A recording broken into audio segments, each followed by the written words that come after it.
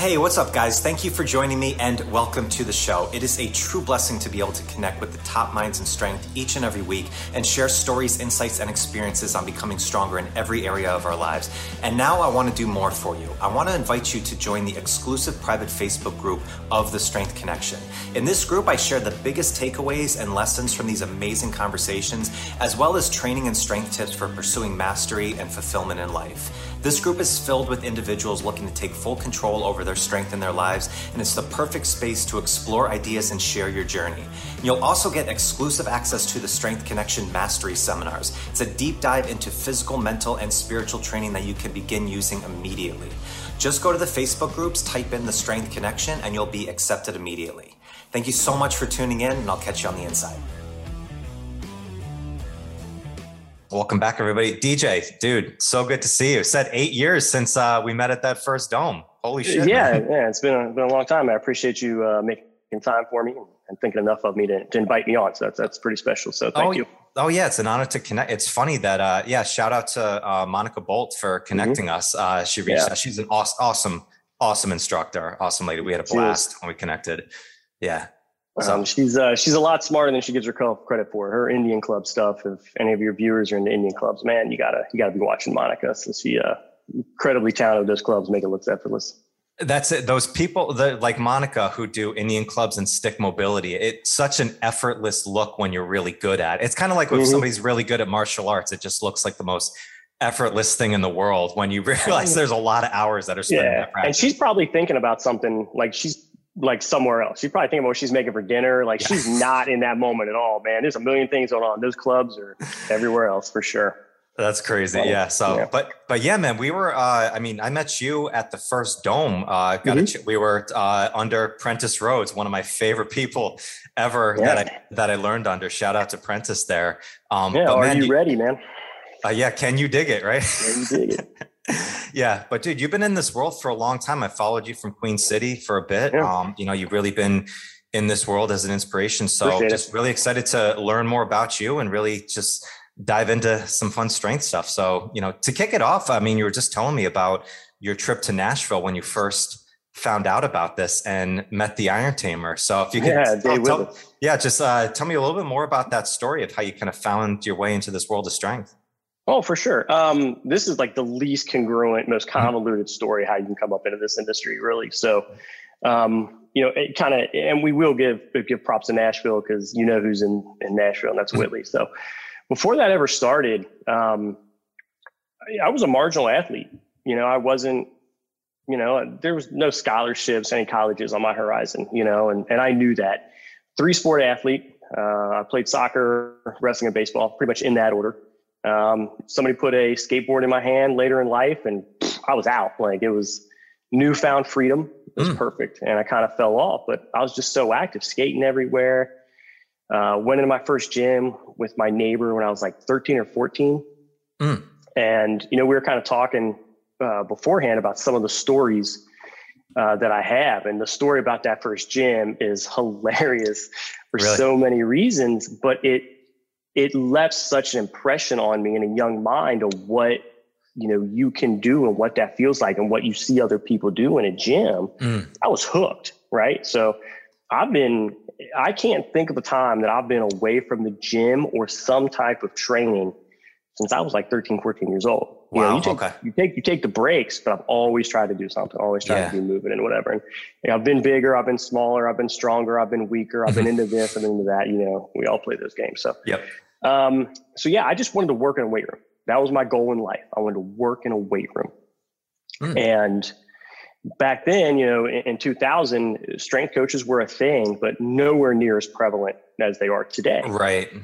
And really, to my understanding was if you wanted to be a strength coach, you were going to go teach a high school and you got in the weight room and you took a stipend, you coached football, whatever it was. And you just moved up. You hope that the guy who brought you on moved on and you moved on and you moved on. And that was the plan. And I was cool with that. I was going to teach high school. I was going to be in the weight room before and after school. That's all I wanted to do. So I had a job pretty much right out of high school at a Gold's Gym. My second day there, I was standing behind the counter, like checking people in. And one of the manager comes over and goes, "Hey, you know how to train people? We need you." And it's like, And that was it. I was thrust into it. And it's so funny because one of my first clients I still see today. It's kind of irregularly regular. So I'm 19 at the time. I'm 40 now. Yeah. So we're talking 20 years ago that this young lady still will occasionally pop in, hit her training with me. We just have such a long rapport. She's got like 4 or 5 kids amazing. At this point. Yeah. So it's just too funny. And funny enough, she's followed me everywhere that I've ever gone. So it's been great.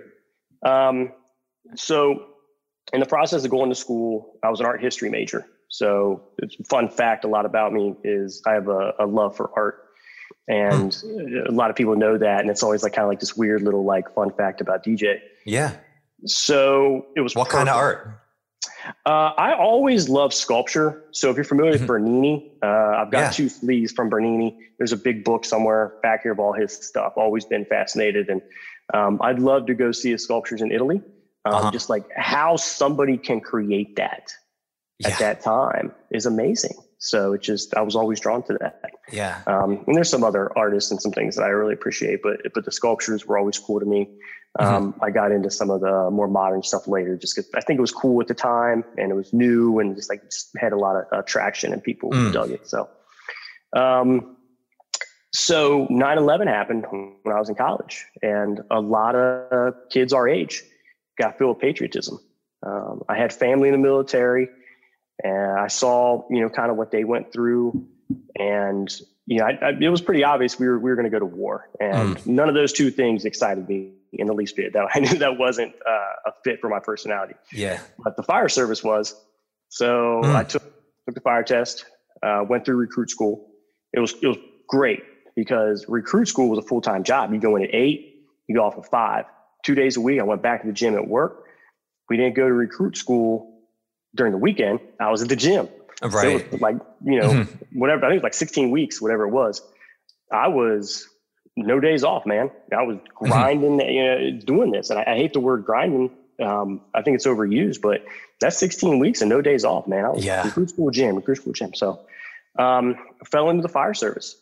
Absolutely loved it, and still trained on the side, got involved heavily with some of the training stuff that I could in the fire service, and rode that for a little over 10 years, almost 11 years.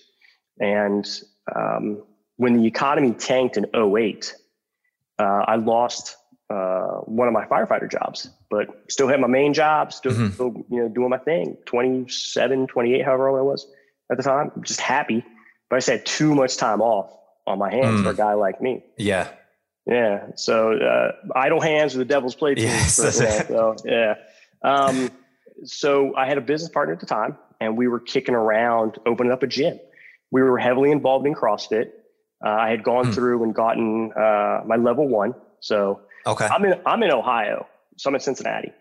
So I got Rogue, an hour and a half up to. Oh yeah. Okay. Obviously big in the CrossFit, and they were holding seminars up there. Originally, it was I think it was called Rogue Fitness Gym. It was an actual gym that was separate from the storefront that everybody sees today. Okay. Yeah. Okay? And they would host them like every other month, man. They would just host them. So went up there and we got into it. And kettlebells were a big part of CrossFit at the time. Yep. Kind of fell in love with it. Fast forward a little while. The city of Nashville was hiring for the fire department. So I said, I want to go take this test because it's my first love. It's what I know to do. I've been doing it for a while now. And business partner and I were kicking back these ideas. And I decided to call a handful of gyms down there. Who will spend time with me? Two guys. One was a guy by the name of Apollo. Spent a lot of time with me. I don't know what happened to him. I'd love to reconnect with him. That guy was a wealth of information. He had an amazing facility. Yeah. And it was a CrossFit gym. I don't want to misquote. I think it might've been CrossFit Nashville. I'm not sure. And then Dave Whitley. So I called Dave, got in the rental car, drove right to Dave's place before I had to go take this test. Dave was, I'll make an hour for you. And, it's kind of like what we were talking about before we kicked this off, just a wealth of information. And Dave went above and beyond for me. And he gave me a lot to think about. And, I can't give him enough respect and enough props for the amount of time that he spent with me. Yeah. Went home, couple of days later, Dave called me and said, "Hey, I'm hosting this event down here. Why don't you come down and check it out? If it's for you, that's great. This is a great way to get into kettlebells and everything we're doing. If not, you just add a couple $100 for the certification and it's no big deal." And that was the HKC in 2009 or it's got to be 2009. Yeah. Because then I went to the RKC in 2010 in Virginia. So went back, we opened up a small studio. It was like 1,000 square feet. Yeah. It had a bunch of raggedy bells and just the bare minimum. And it just started growing. And it's kind of this like scale, if you will. Yeah. The gym was kind of going because nobody was really doing what we were doing here. I'm not going to say I'm a trendsetter by the least bit. I was copying stuff that I was seeing, I was just kind of like doing some things that I knew. I was ripping off My Mad Methods, the magazine. Do you remember that? Like, just stealing everybody's stuff. Absolutely. Yep. Yeah. But doing that presented me opportunities to meet other people. Like I remember John Brookfield called us. If you know who that is, he was the battling ropes guy. And he said, "I'm going to be in town. Can we do something?" And I got connected to John. Yeah.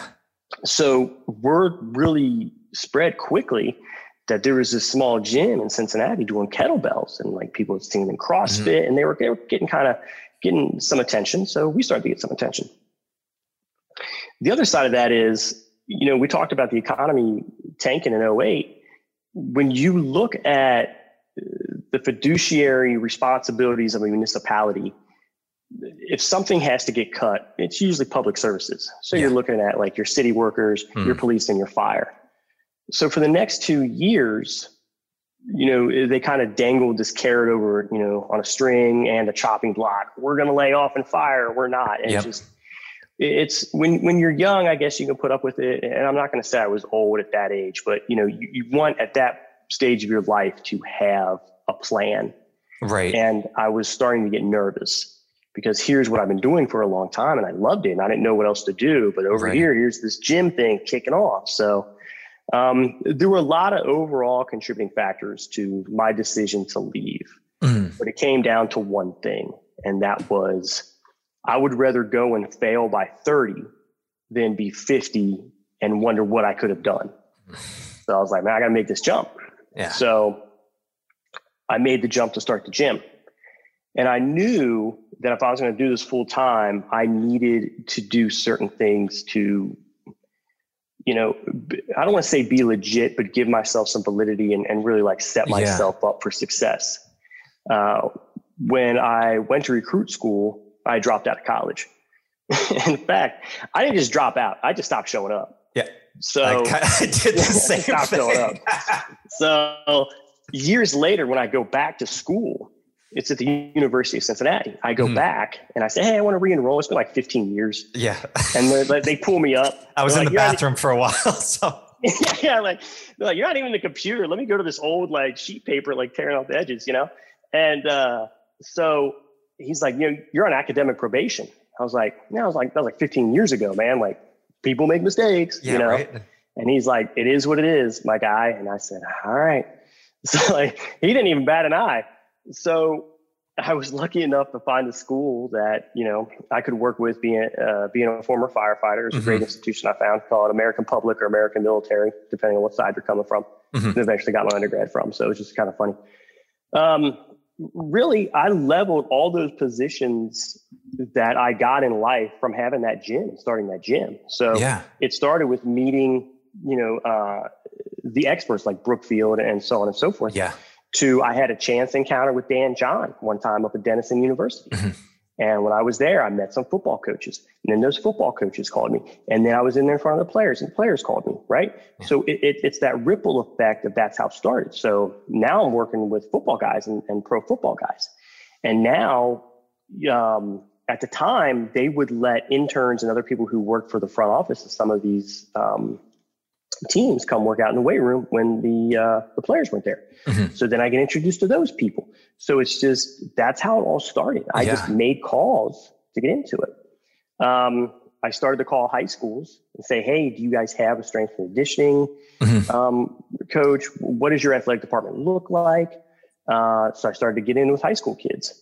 And eventually that led to picking up contracts to coach on the high school level. Right. that turned into going to seminars and continuing education. And that turned into a chance encounter with some college coaches. And there was a coach here, and I followed him on Instagram. I saw him from where I was sitting, and I waited for a break.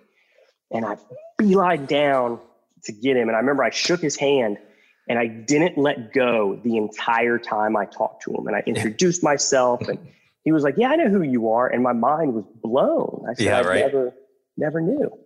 And he said, why don't you give me a call next week? And we'll just grab lunch. I said, okay.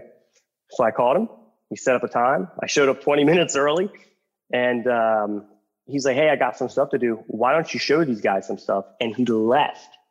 So I'd never been in a college weight room before. And here I am 2 minutes in, and this dude's like setting me up. Yeah.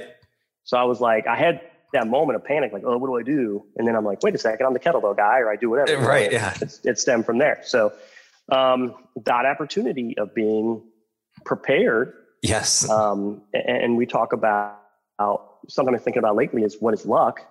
And somebody told me where opportunity and preparedness meet. And it was things like that that happened. That's exactly what I was thinking about when you were telling that. It's just always be prepared, and just all of a sudden somebody might give you that opportunity that you did not know about from there. And then it just comes. It's so interesting how just those little connections of just going in, just shaking somebody's hand, holding on to it for just a second longer.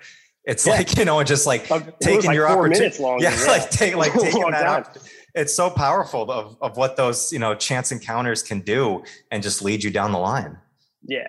So it turned into going to those seminars, because now you're going from just being like a personal trainer and going to those continuing education to now you're going to continuing education with college strength and conditioning coaches and high school coaches to now they're professional coaches.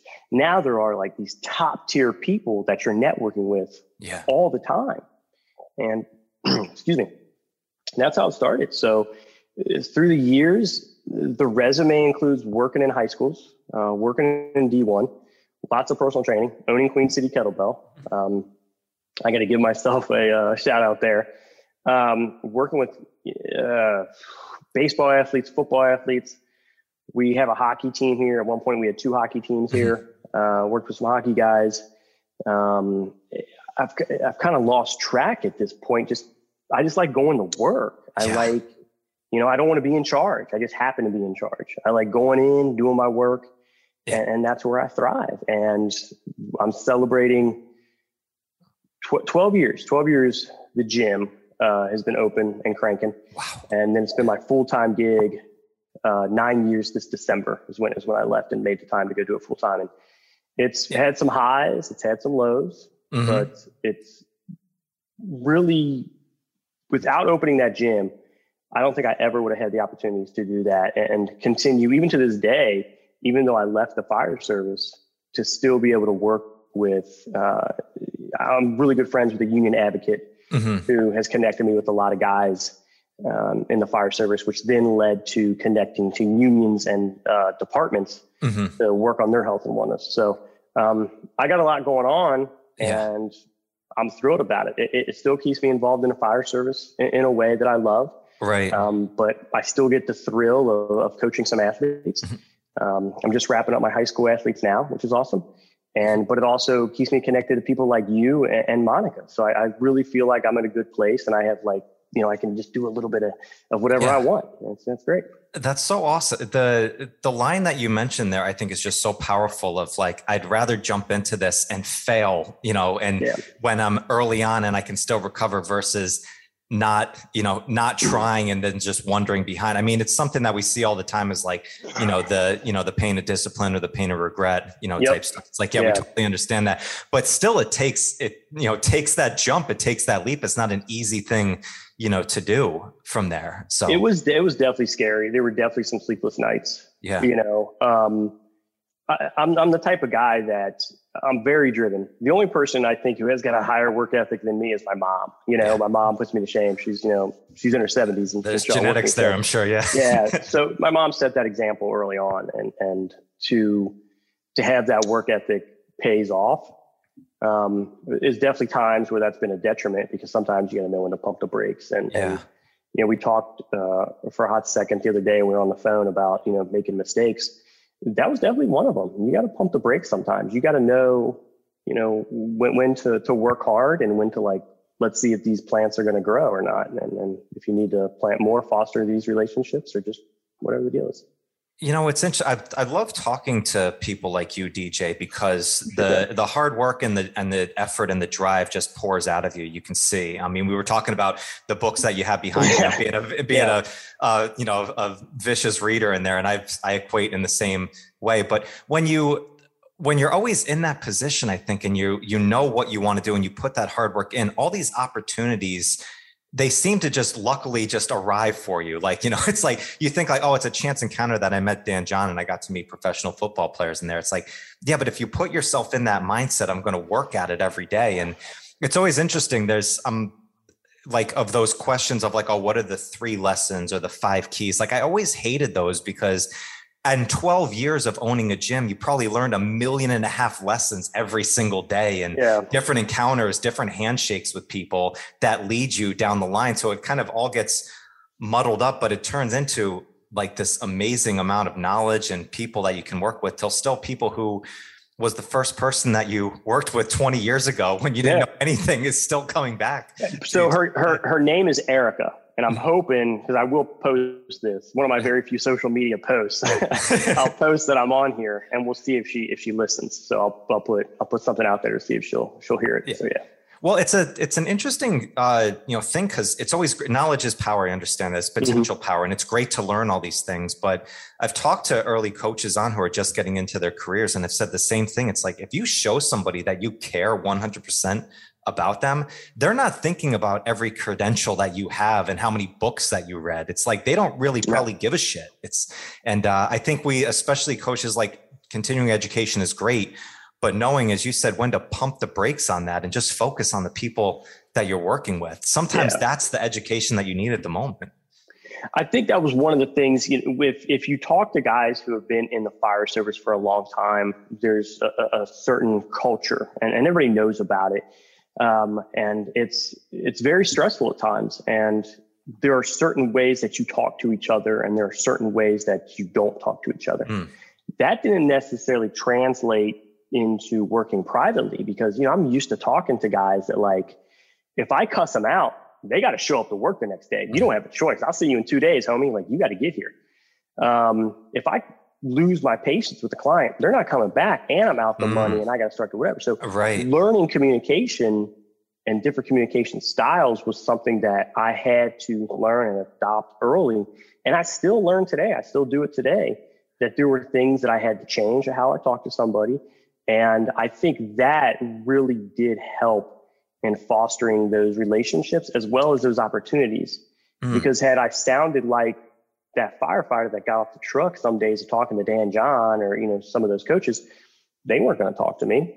I could have been the hardest worker, smartest person, but as soon as I opened my mouth, no, they weren't going to do it. So the communication was key. And I think that's something we overlook tremendously in this industry.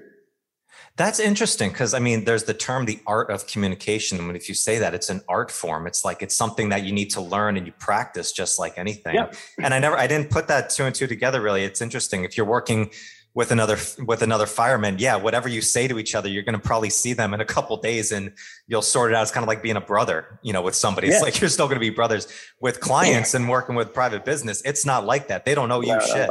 They don't. Yeah, you better know how to get your point across, but in a way that is, going to empower them, not just, bring them down. Agreed. I think it's such a tricky thing. And there's a lot of I think communication is one of the buzzwords and buzz topics in this industry, but I don't think we're thinking outside the box with that. I want to see, when I went back to school, I got my undergrad, then I went and I got my master's. In my master's program, we had a lot to do with sports psychology. And it really got me thinking of how do we effectively communicate to, our athletes or our clients, what we want to do for them and what we can do for them. Right. Because when somebody comes in the door, they have, I don't want to say a goal, because communication, I don't use the word goal. They have a goal of what they want to do. And meanwhile, I have a measure of how I'm going to get them there and what I want to do with them, right? Mm-hmm. I'm not, projecting, but I want to do these things to get you here. So how do we measure that success?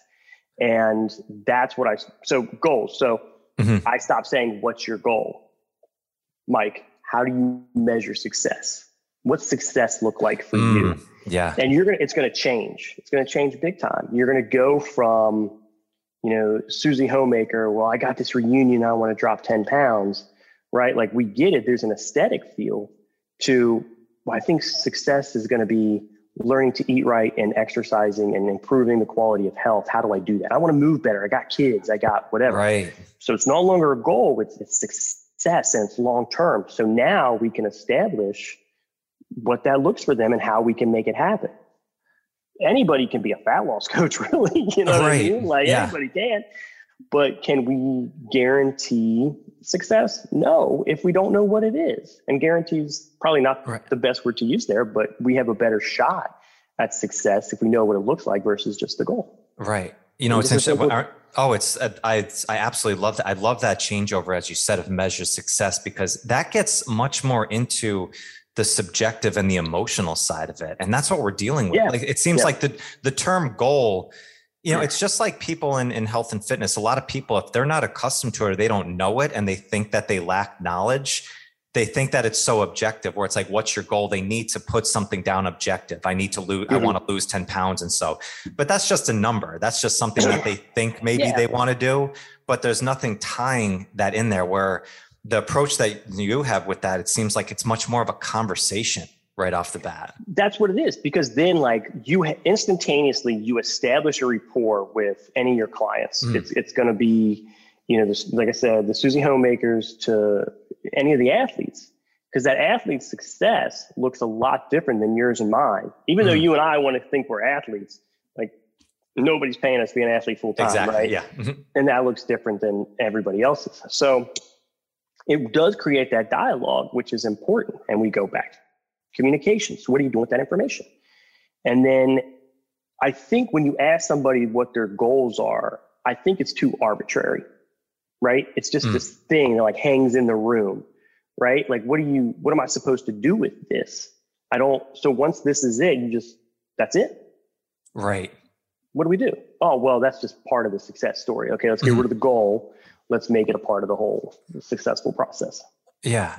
It's interesting too. I've thought a lot about that for a while, because the term goal I've went back and forth with. Is this the good word? Is this a bad word? These have been some interesting journal entries, for a while. I'm seeing you right. I'm like, is that good? Am I getting redlined right now? Oh, absolutely. I'm just a note taker. It's just how it goes. I appreciate that. But it's, it's interesting. Like, if I asked you, what's your goal? You could think right now, what maybe your goal is at the moment. But once you start building into and getting to that goal, other things that you want to do might start opening up more afterwards. It's so a lot of times we single out what's your goal? And okay, then we just immediately start going into working on that. Actually never going a step below and being under the surface of, first, why is that the goal? But then what's really the ultimate goal behind it? What's the feeling that you want to accomplish? And if we don't get there, then no matter how great of a coach you are on the floor, you're always going to be at the surface level, and it's going to be just very challenging to get below that if you don't hit that right off the bat. But how many times has somebody walked in and they said, this is my goal, and then you start training, you start working towards that, and the goals change and they shift, and they should. But why should the goals shift? Why aren't we looking at the same little meme that goes around on social media? This is what success looks like, right? If we take it from this to a path, it's different. We're not looking at things the optimal way. Sometimes we're too narrow minded, and changing goal from success is a really, I got a ton of these that I've done. That changes the conversation that you're having with people. Yeah, it's one of the conversations I had was with Dr. Lisa Lewis. I don't know if you know her, but she's amazing. Her and Tony Gentlecore, they're married, and her program is Psych Skills for Fit Pros. And the thing that she told me was, out of the 5 people that sign up for even a program, even hiring a personal trainer, 4 of them are not mentally actually ready and committed to going after their goals. but many times they're just so desperate to make a change for anything that they will invest some money. They'll do, because that's just saying, okay, I'm doing something towards it. Yeah. But they're still not fully ready to do it because they haven't fully processed it. And that's not a fault, I think, of anybody's their own. It's just we've made goal setting such this short term, okay, what's your goal? And then just immediately go after it, when that should really be like the main focus for a while of really establishing that. Yeah. I noticed, when I did that, it was a part of the puzzle that I was looking at so it was an overarching picture of why don't I post on social media? Why don't I do anything out there? It wasn't getting me the conversations with people that I wanted. So I looked internally at my client base and said, what are the deeper conversations that I can have? And I had nothing to lose by changing how I spoke to these people, right? Like I wasn't like speaking to them negatively, obviously, but I had nothing to lose and I had everything to gain. And it was putting that internally instead of focusing on those outside forces changed everything. And I did that. The big change of like really shifting it, it was probably just after COVID. So I've been thinking about it. COVID happened. I had those 10 weeks off. And I was like, oh, man, I'm gonna come back. I'm gonna dial this in. I'm gonna do this, and opened up and people weren't showing up yet. And I was getting nervous. Well, I started to have these conversations, and it's been awesome. And those conversations, I think people tell other people, they tell their friends, like, hey, I'm having this deep conversation, and then they pull it in. Yeah.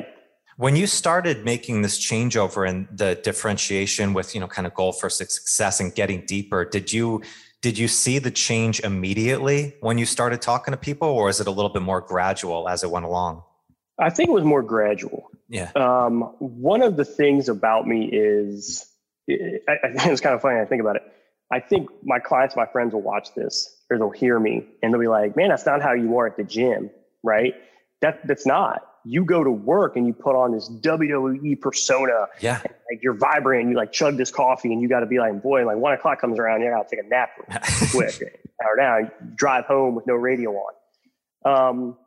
I don't think I was really taken seriously at first because I had to dial down that persona and ask hard questions. And it was a weird time because coming out of COVID, people were really divisive about the situation. They were divisive politically. It was weird. So I'm like, okay, I guess I need to kind of chill a little and just sneak it in. But pretty soon I saw other people having the conversations without me. So I would walk in and I would hear the conversations. And then that led to deeper conversations, and that led to deeper conversations. So now you come in and we're getting after it, but we're having really good conversations. And I think that's a part of success where maybe you're not getting that in other areas of your life. You're not getting stimulated mentally because you work, in a basement all day, right, on Zoom. Right. And you got 3 kids and you have other responsibilities. So we're hitting the physical part of success, but what's this mental piece that we need to work on a little bit too. Not everybody can read all the time, but maybe we can spark a conversation. Well, and I think the conversations, you learn so much from those, especially with people. Just that one layer deeper of knowing somebody. My mentor and coach and good friend, Brian Gross, always says this. It's like, if I don't know your pain, I don't know you. It's like if you know somebody of what makes them tick and they can be vulnerable with you.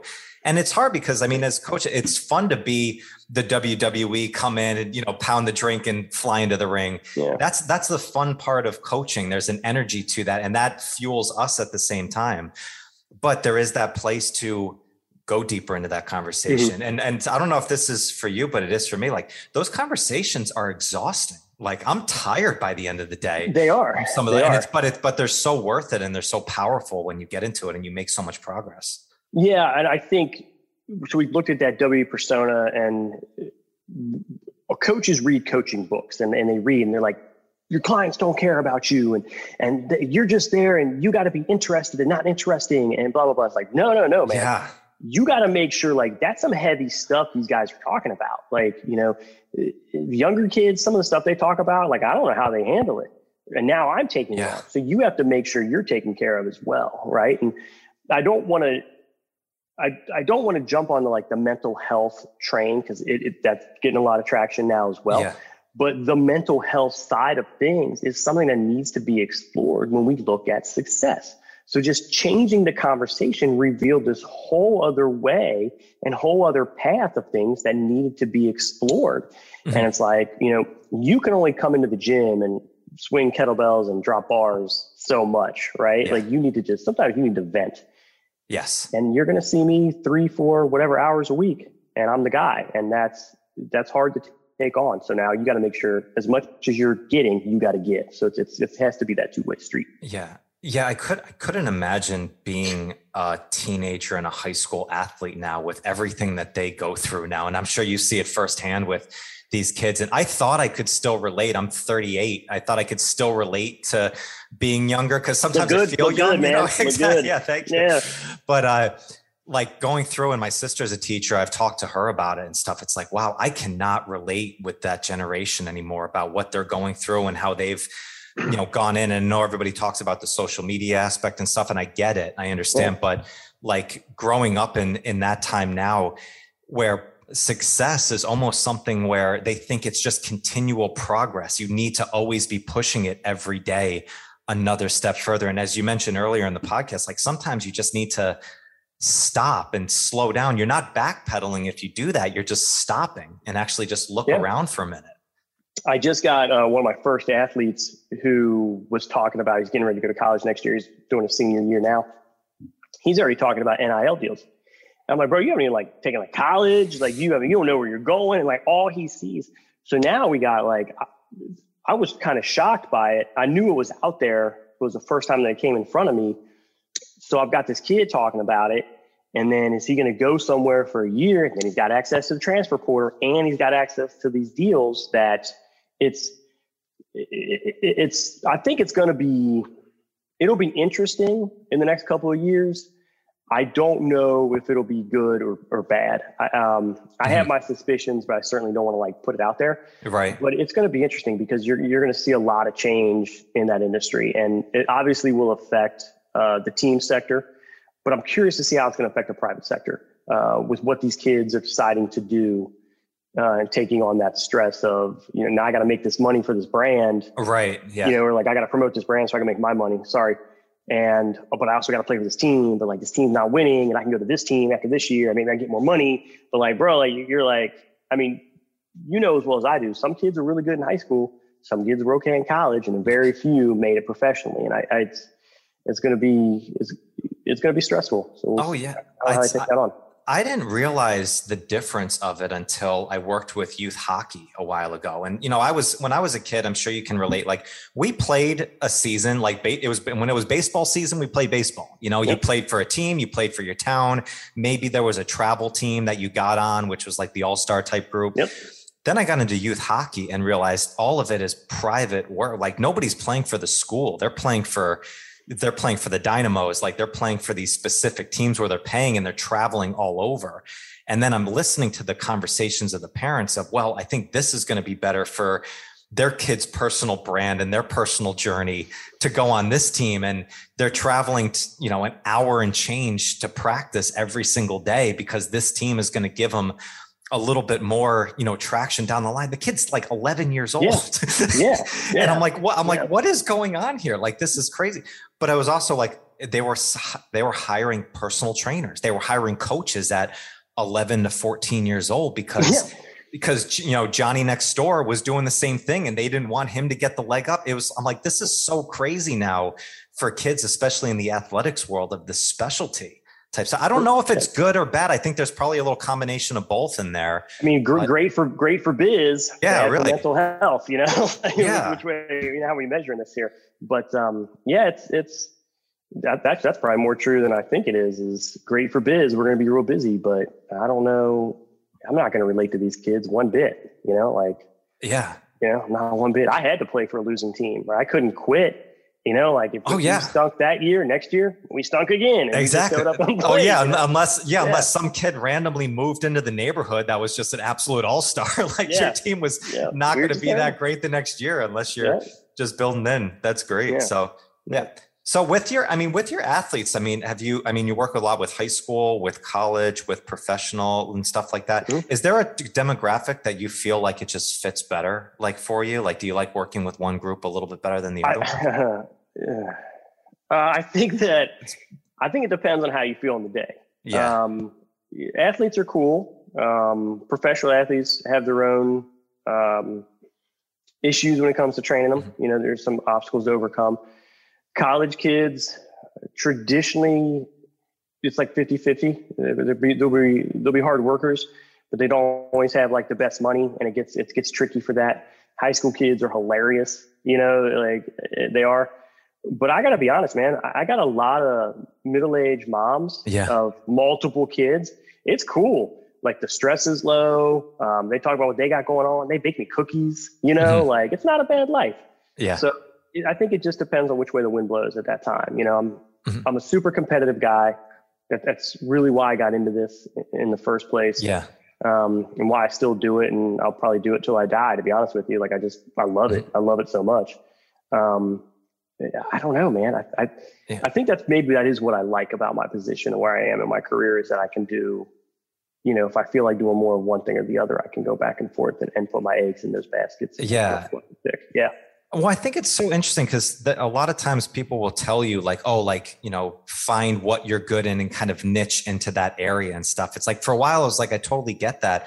I was always much more like you. I like working with a lot of different people who have different things that make them tick. There's different energies that you can have. And I think it keeps you sharp in so many ways, you know, so I agree. Yeah. So it's like, I mean, working with moms and weekend warriors, people who are really trying to just become better in their lives and have energy so they can do everything that they can do. Then it's fun to go into the athletic based realm as well. But it's like, I learned probably more in my career working with like seniors, like 70 and 80-year-old people who are trying to work on mobility and stay in their homes than I did working with the young athletes who wanted to get a scholarship and go play, you know, professional sports. I agree. I think you can take things from a certain population and be like, maybe this will be cool over here in this setting, in this context. So it's not uncommon to see some of my people doing some of the same stuff sometimes, but for different reasons, right? And it does keep your skills sharp for sure to be able to utilize that big toolbox of knowledge that isn't hopefully not just for show. But yeah, I fell victim to that. Obviously, because that was a big thing coming up was you got to be niche and you got to be like the subject matter expert and that's all you do. And had I had any foresight into business, I probably would have changed the name or not gone with Queen City Kettlebell because that's a fraction of what I do. Yeah. But here I am all these years later. I gotta figure this out as I go. So yeah, no, I totally get. Well, and I think if you're good, then you're always going to have the following. You know, people are going to find you. If you're good and you love what you do from there. Let me ask you though, DJ, this is just interesting because you mentioned your love of art and especially in sculpture. Do you think that side of your personality and your love of that, do you think that has carried over into your creative side at all, into like your training and what you do in strength? I can't see a direct correlation. It makes me good at Jeopardy. Sometimes when it comes up, you know, and some trivial things that'll pop up occasionally in the gym. No, I think I'm more creative because the copious amounts of caffeine I consume in the morning. To be honest with you, my mind's going a million miles away. No, but I studied a lot of people who were innovators and just got outside the box thinking, and that were like just. It's funny because you look at some of these people who were influential in the field, but were kind of like disregarded because they were so outside the box. I'm like, that's awesome. You know, there was a guy, Matt Kearse. He was a strength coach for the Yankees and the Reds. And he was one of the first guys who did hill sprints with his baseball players. So when I we eventually grew to a bigger facility at the gym. It had this parking like pad on the side, and it had this hill, like this ridiculously steep incline that we probably shouldn't have been running up. But I was like, he's doing it, and I kind of like what he's saying. So now I got this baseball players, trucking full speed up this parking pad hill, and I'm like, yeah, but like nobody was doing it, and I was like, okay, what?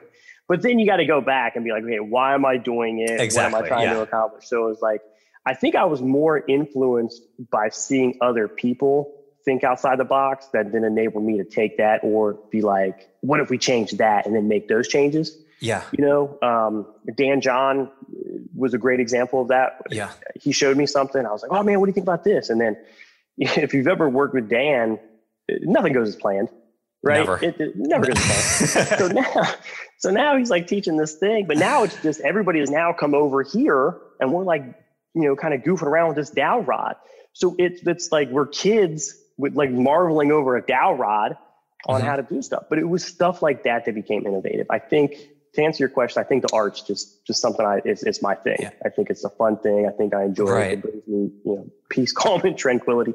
Yeah. But I think that, Well, it's interesting because I've seen that creative side in some different people. I've seen it in myself. Like Mike Souza is one of my favorite people to talk to out in Modesto. And he loves gardening so much. And that's a form of art of like pruning and like, if you look at that dude, things down, like he's not planting anything, man. Oh, absolutely. That's cool, yeah. All of a sudden he's got this like kind of this, divine feminine energy that he's going in of creating something in there. And I didn't realize that until I started getting into writing and poetry and really getting into, it's like, so it's always interesting. Sometimes these creative outlets in the art world, I think sometimes can lead to innovation in the other areas. Like Dan is one of those. Dan's a very interesting person to talk to because he is so creative. He's written 1.5 million books. He reads like crazy, copious amounts of articles and books and stuff. And it is when you start working with him, like nothing goes as planned because he has 9 different ideas in his head. Yeah. And then he's just trying to pick from one versus another. Yeah, I got his, right before we sat down, I saw the email for his Wondering Weights, like issue, whatever, 500, whatever he's been doing. Yeah. And I'm like, I'll be reading that later, But there's always, another one that I like, James Clear wrote Atomic Habits. He had a newsletter, the 321 newsletter. I've subscribed to that for a while now. And, sometimes it hits and sometimes it doesn't. But some of the days, he asked that question and you're like, oh man, I'm going to ponder on this. I'm going to ponder. Yeah. And then if you take it to work with you and you're in the gym and that question can pop up, it changes a lot. So I think maybe the influences are atypical. I think if everything that you do in this industry is everything you do in this industry, you're missing a lot because there's so many outside ways to be influenced. And my professional career probably wouldn't have changed had I not had the outside influence of asking a deeper question, having that communication and what we're looking at, because it changed a lot. And nobody was writing a book on that, so you got to take, influence can strike anywhere. Well, that's an art thing. Influence can strike anywhere, so you got to look outside the profession a lot of times. Oh, it's awesome. So, DJ, dude, it's been a blast talking with you, man. I can't believe an hour's just flown by in like 2 seconds here. I appreciate it, man. So I normally say no to these things. So I appreciate you. Oh, good. Well, I'm honored. Absolutely. Yeah, no, it's great. I remember I love seeing the work that you do. And I love the energy that you're putting in, to coaching. And so, just being, I think, just a true example of, what a strength coach should be is always looking for better ways, new opportunities to do things, of changing things up and kind of just doing the things that you love to do. And it really just shows in everything that you're doing. So I really appreciate it, man. I appreciate that, man. Super, very complimentary. I'm not, sometimes I don't take compliments too well. That's tough to hear. So I appreciate that. I know it's very genuine. So I appreciate those kind of words, my man. Oh, no doubt, man. I really enjoyed this. And I know you don't do a lot of them, but I'd love to have you back because I feel like we're just getting started. So the other day we were talking, so I'm going to put it out there because you're still recording, is I want to, Mark DeGrassi, I think is how you say his name. He's the one that started My Mad Methods. We're connected on social media. I want to interview this guy. I want to be like, because I don't think he understands how many people were reading his magazine. Because it's so cool when you talk to people and they bring it up and they're like, oh man, you had My Mad Methods. And it's like everybody's gathered around and everyone wants to know. I think somewhere back here, like 20 magazines that he had. And I would love to talk about it because I still go back to those. in my little basement gym when I don't know what to do, I'll rip open a magazine and be like, what do I want to do? And here's something somebody was doing, and I'll crank it out for 10, 20 minutes. Yeah. It's super, super valuable to hold on to stuff like that. And I would love to talk to that guy. So if you can get him on the podcast, I'll come back. If not, it's gonna be like another 5 years before I do challenge accepted. I'll make it happen. This will be great stuff. Cool. DJ, dude, awesome seeing you, man. Thanks so much for the time, dude. I appreciate you, Mike. Have a good one. Awesome. Thanks so much, guys. Appreciate it. Thank you so much for joining me today. I hope you found some great value here. And if you like this episode, please drop a comment and leave us a 5-star rating and review. It does more to build the show than you can imagine. And do not forget to check out and join the Strength Connection Facebook group. In this group, I share the biggest takeaways and lessons from these amazing conversations, as well as training and strength tips for pursuing mastery and fulfillment in life. This group is filled with individuals looking to take full control over their strength, and it's the perfect space to explore new ideas and to share your journey. And you'll also get exclusive access to these Strength Connection Mastery seminars. It's a deep dive into the physical, mental, and spiritual training that you can begin using immediately. So do not wait, go now. Seriously, go. All right, much love to you. Thank you so much, and I'll catch you on the next one.